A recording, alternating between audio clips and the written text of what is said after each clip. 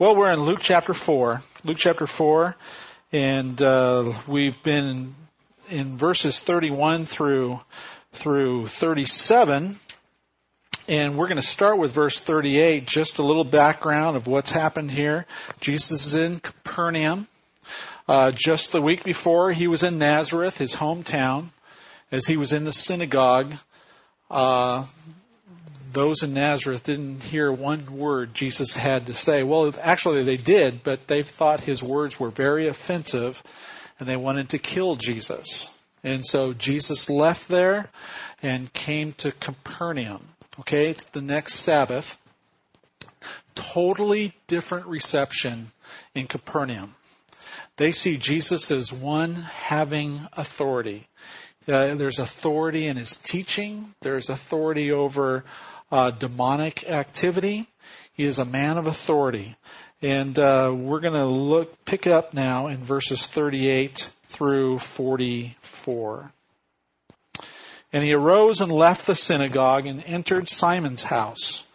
Now Simon's mother-in-law was ill with a fever, and they appealed to him on her behalf. And he stood over her and rebuked the fever, and it left her. And immediately she rose and began to serve them. Now when the sun was setting, all those who were sick with various diseases brought them to him, and he laid his hands on every one of them and healed them. And demons also came out of many, crying, "You are the Son of God." But he rebuked them and would not allow them to speak, because they knew that he was the Christ. And when it was day, he departed and went into a desolate place.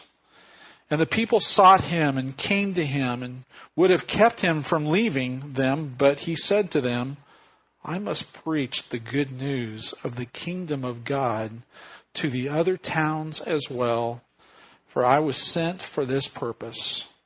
And he was preaching in the synagogues of Judea. So we're looking at the authority of Jesus. Last week, the authority in his teaching.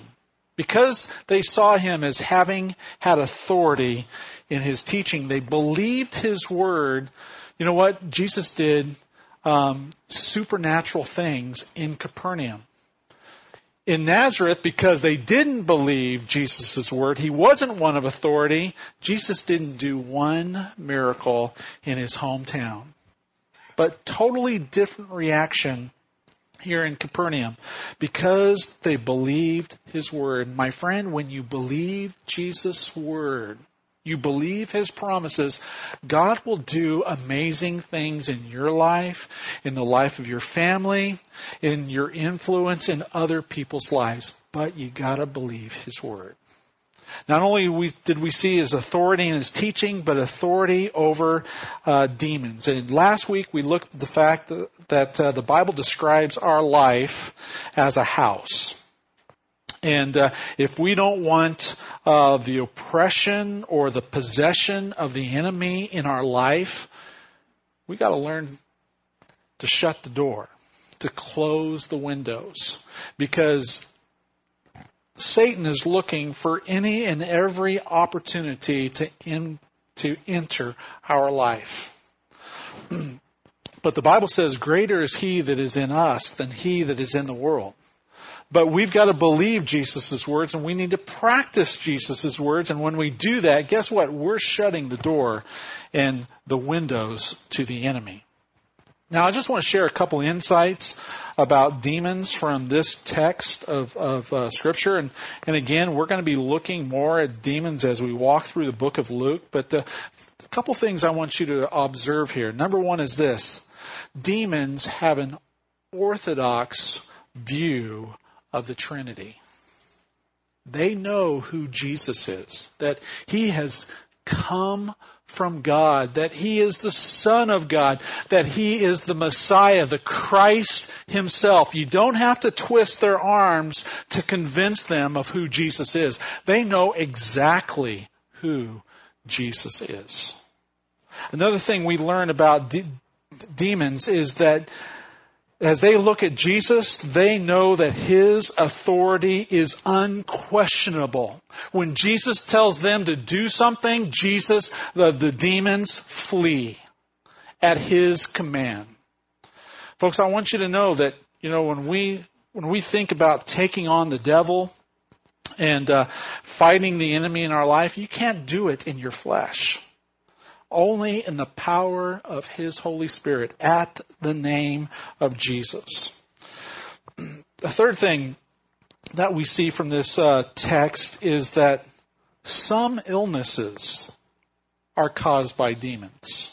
Now, I don't want to freak you out, and if you've got a cold, you're thinking to yourself, oh man, that's a demon in my life. No, not everybody who had illnesses were oppressed or possessed by demons. But we do see in this text this morning that as Jesus was healing in verses 40, verse 41, some demons came out of individuals proclaiming that He was the Son of God. And then another passage I want to point you to, just to remind us that demons are organized. They're not just some kind of fly-by-night minion of the enemy, but demons are real and they're organized. Look at Ephesians chapter 6, verse 12. Ephesians chapter 6, verse 12.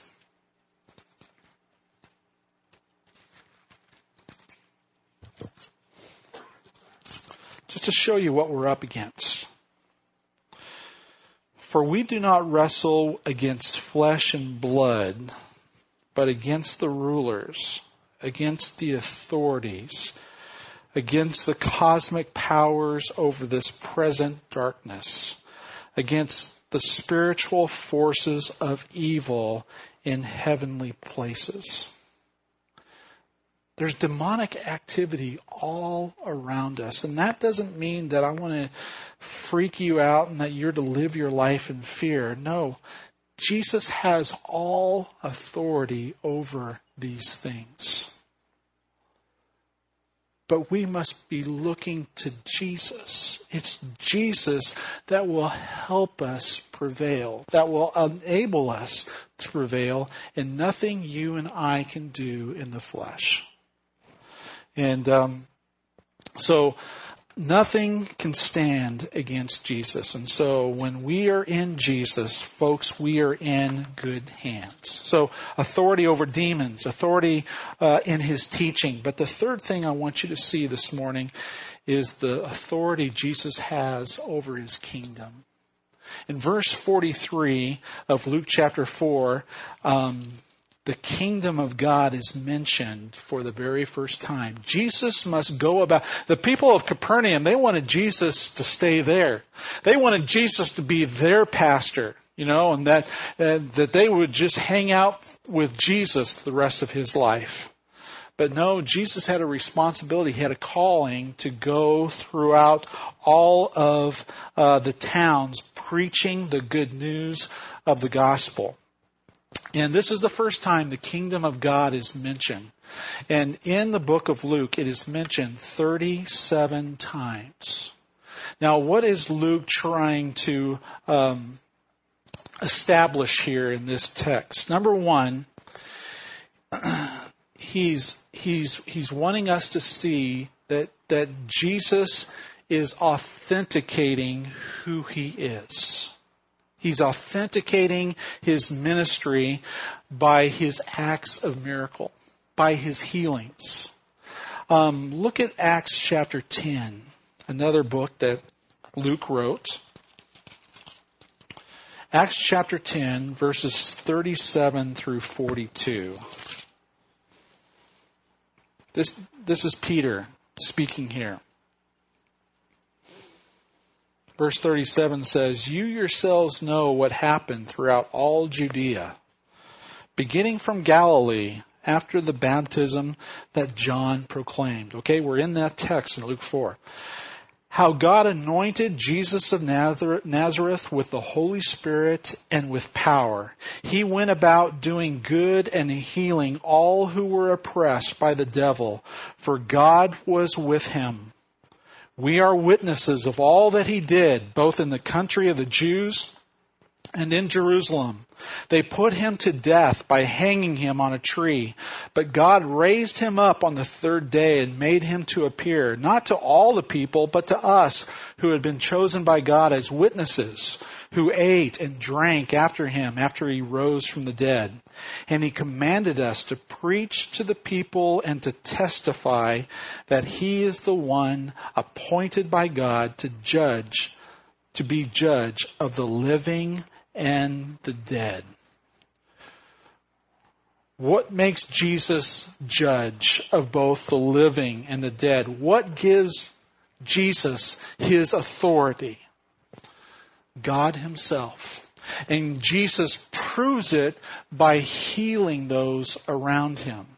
That this is the kind of authority that he has in his kingdom. Not only is Jesus authenticating his ministry, but guess what? Number 2, Jesus is giving us a glimpse of what the kingdom of God is all about.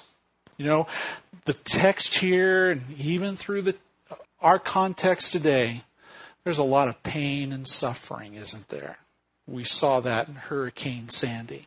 How death and destruction and the fallenness of this world, how we are vulnerable to illnesses, how we're vulnerable to weather, all these sorts of things. These are the consequences that we have of living in a fallen world. But every time you see Jesus touch someone and heal them, or when he calms the storm, guess what? He's pulling back the curtains of the kingdom of God, and he's giving us a glimpse of what eternity is going to be like. There's not going to be any more illness. There's not going to be any more cancer. There's not going to be any more rest homes or hospitals or doctors or preachers. You know, it's not going to be all about Jesus. There's not going to be any more tornadoes or hurricanes or earthquakes. Everything is going to be made perfect. And this is what we can know about the kingdom of God.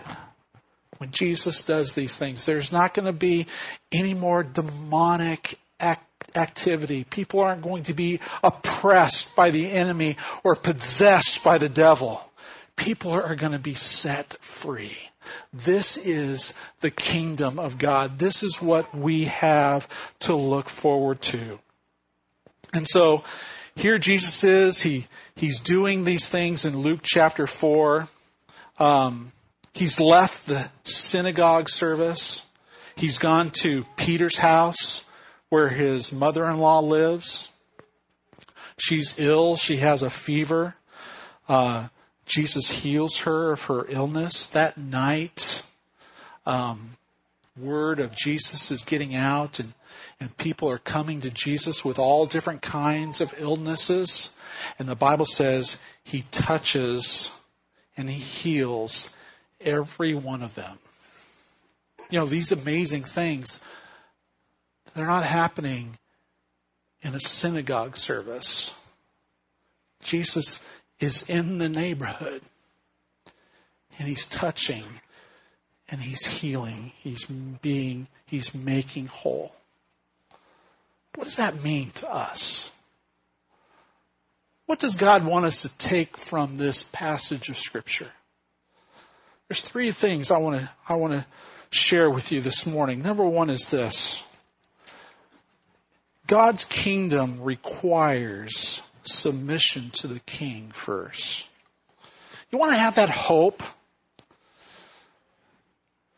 that when you die, you know exactly where you're going and what's on the other side, and you don't have to be afraid of death anymore.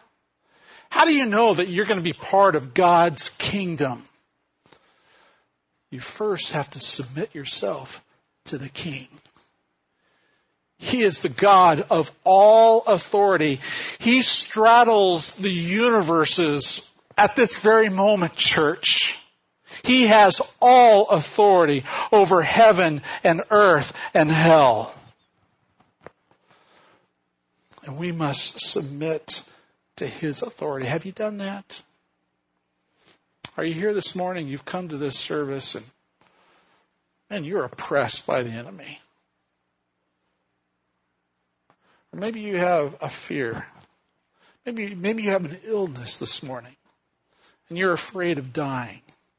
You don't have to be afraid of dying. If you know Jesus, Jesus is the resurrection and the life.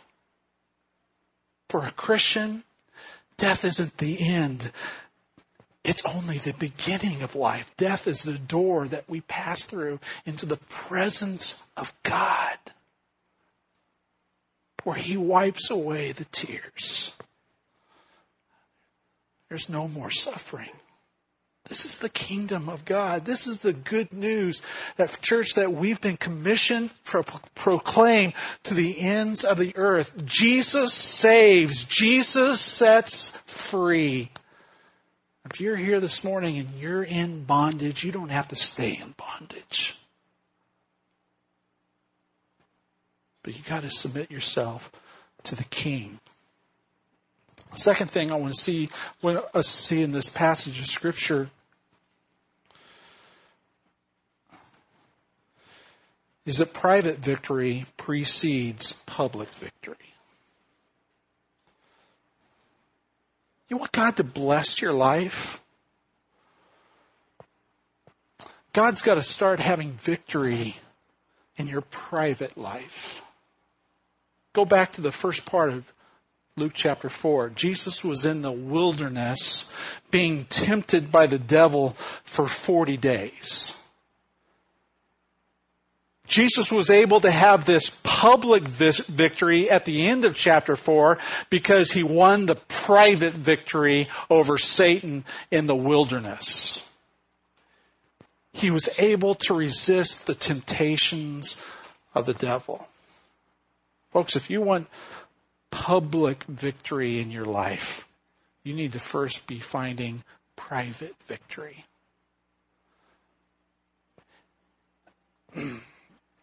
How much time are you spending alone with God each day? You know, we look at Luke chapter 4, verse 42. Jesus had a busy Sabbath day. Been to church. He had healed people through the night. Where was He the next morning? He was in a solitary place alone with God. You want to have the strength to do well throughout your day? My friend, you got to get alone with God in the best part of your day. Whatever part of that day is, you need to get alone and listen to God's voice. You need to read His Word and feed your soul. Peter says, Jesus, where else are we going to go? You have the words of life. These are words of life, my friend. And if you want faith to overcome, it's through the Word. If you want public victory, you first have to gain private victory. And God has a word for each of us, but we got to turn off the distractions. I know that's hard for you young moms, and you got little guys at your ankles all day.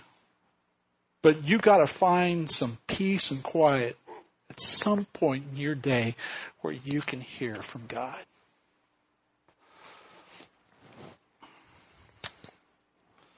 Not only that, but the third thing I want you to see about this passage of Scripture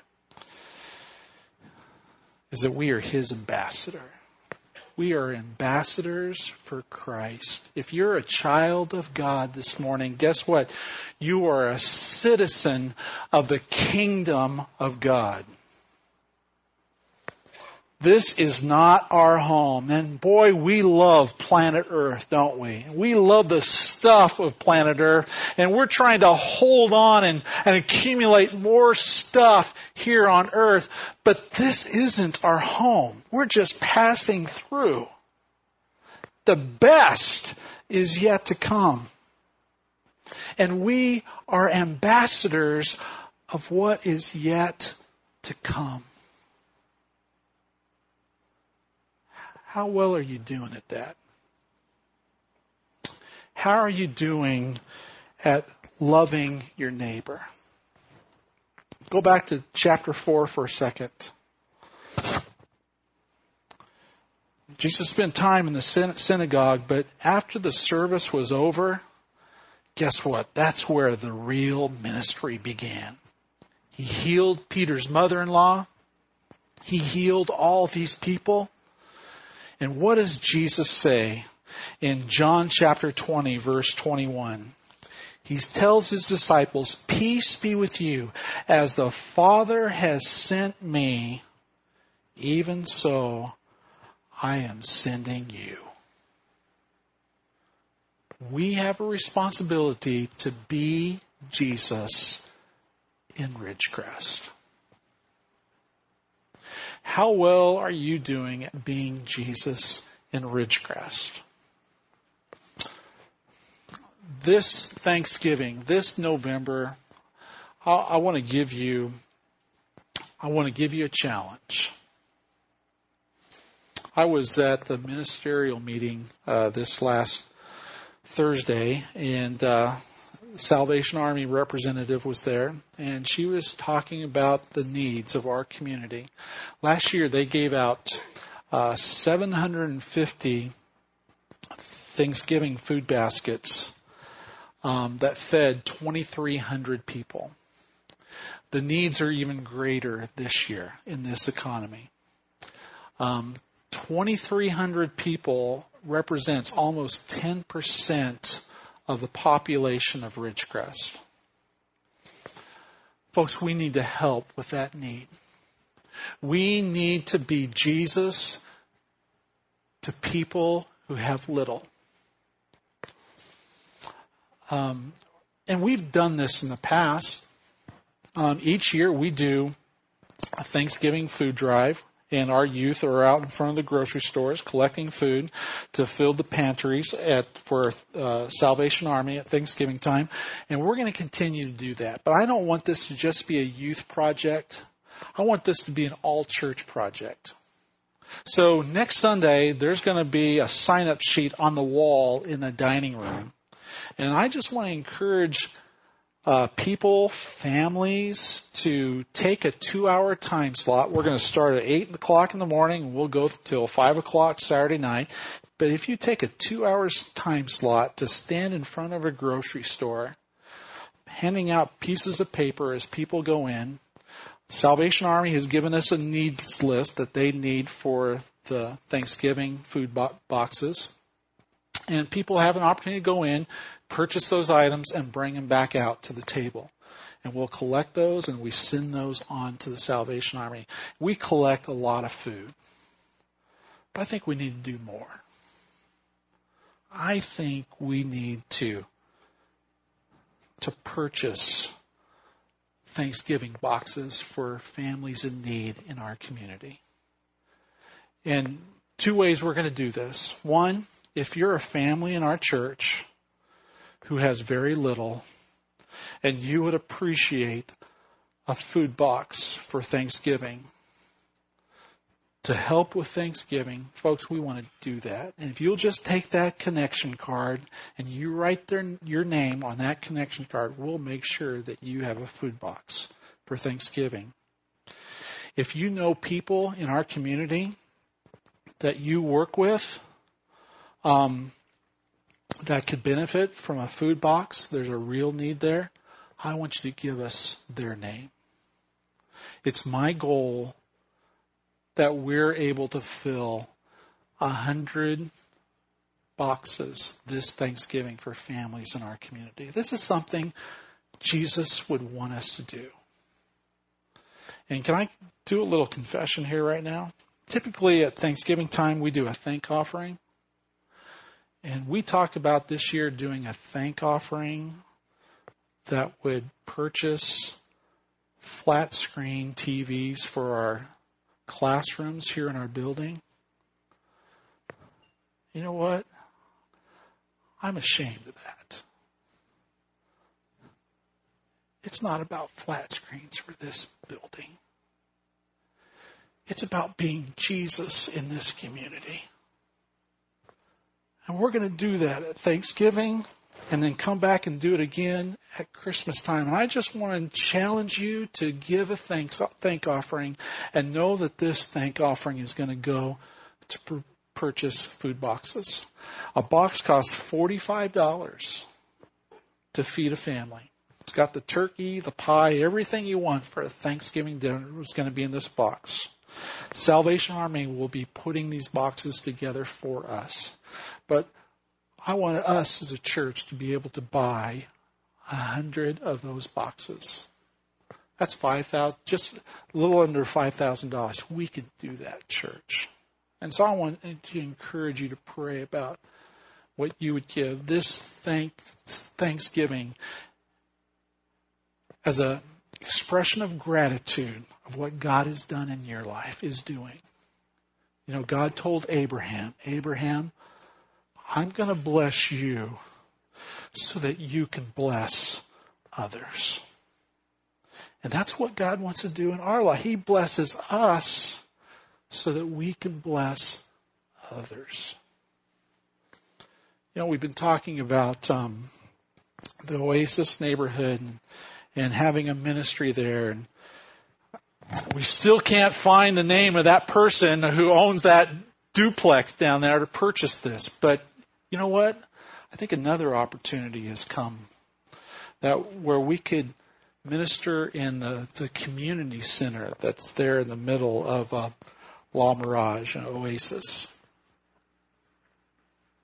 I was listening to a church growth, or not growth person, but helping churches being missional in their community. He said this about children. If children aren't reading at a 4th grade level as they're going through school, if they're not at a 4th grade level, their life is going to spiral. They're not going to be able to be successful in life. In fact, he said, he mentioned this in Florida, the state of Florida. They measure children who aren't reading at the 4th grade level. Whatever that number is, those are the amount of beds that they have to provide in the future for prisons in Florida. It's that critical that children are reading at a 4th grade level. Folks, that's sad. I think the church could have a ministry to children who are having a hard time reading. We could go into that community center right now. We don't have to wait for the duplex.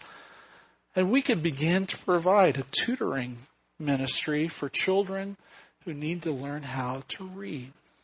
I think that's what Jesus would want us to do. Be Jesus. I just have to brag on you for a minute. You know, last week we shared about the young man who passed away from diabetes, went into a coma. He was 19 years old. We collected a very generous offering from you last Sunday. Hector and I got together and we took a check to this family on Tuesday. And we gave the parents the check, and they were overwhelmed with your generosity. And Dad started crying. They had worked really hard over that weekend, and they had collected about $3,000 that they thought was going to be the balance for the funeral service. they had gotten a call that morning that the fee had gone up to a certain amount because they needed a bigger casket. We took that check to the family, and it was for the exact amount that the fee had gone up.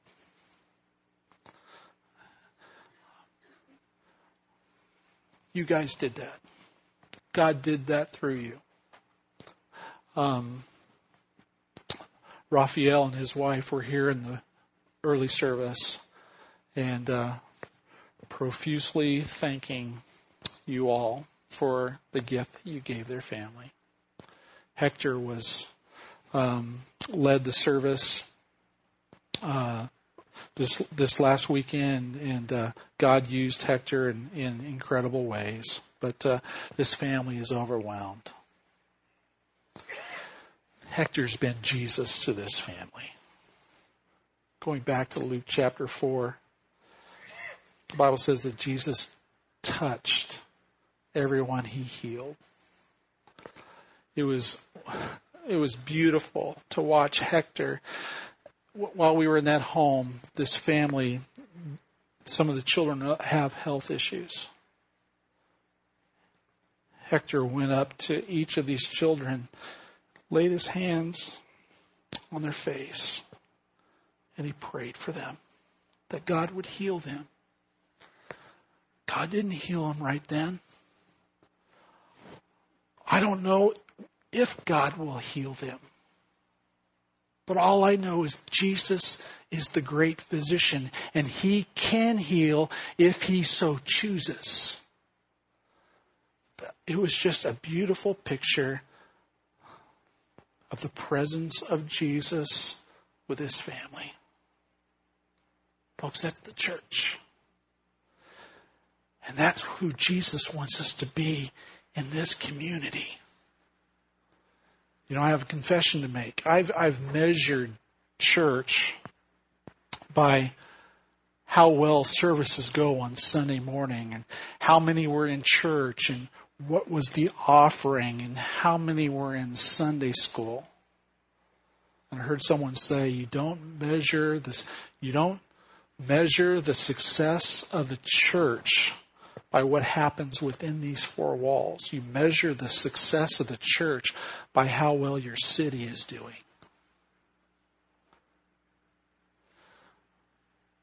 Emmanuel Baptist, we need to be the church. One of many churches, but we need to be the church in Ridgecrest. We need to be Jesus. We were Jesus Wednesday night Harvest Festival. It was a beautiful picture of the body of Christ just loving on the community. And for those of you served, thank you so much. I know it wasn't easy for many of you, but you were a blessing in many people's lives on that night. One person prayed to receive Christ. That made it all worth it. Folks, as we are Jesus in the community, outside of these walls, just like Jesus was outside of those walls in chapter 4,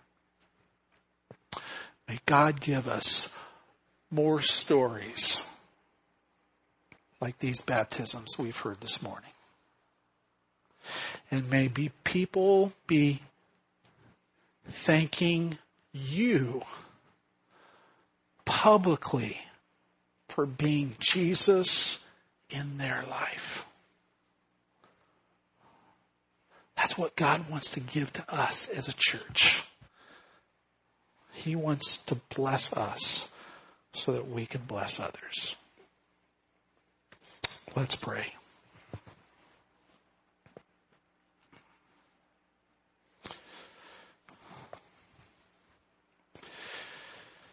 Is there somebody that comes to your mind that needs to be loved on?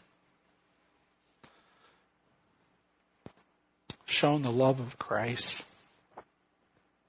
Guess what? God's wanting you to be that person. God wants you to be Jesus to that person.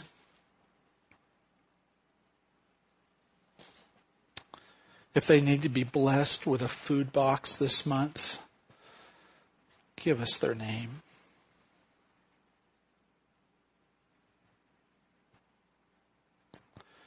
Is God leading you to participate in the food drive for Salvation Army? Be sure to sign up next week.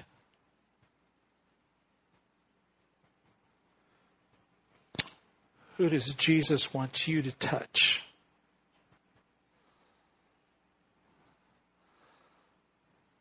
To show and express the love of God that God has for them. Do it, my friend.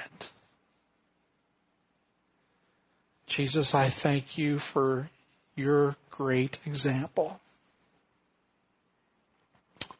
Lord, help us to be your church, your body in Ridgecrest. Thank you, Father, that as a denomination, we support efforts like disaster relief. And Father, I thank you for hundreds of volunteers who are traveling to the Northeast to be Jesus to people who hurt. God, I pray that you would use them in powerful ways. And I pray that hearts that have been hard to the gospel, God, that they would see Jesus at work all around them and be receptive to the good news. Jesus, help us as a church to be generous in sending dollars to disaster relief so that all the needs might be able to be met. Father, I pray that we can be a blessing. And that outside these four walls, people would see Jesus in us. Not for our glory, but for yours. In Jesus' name we pray. Amen.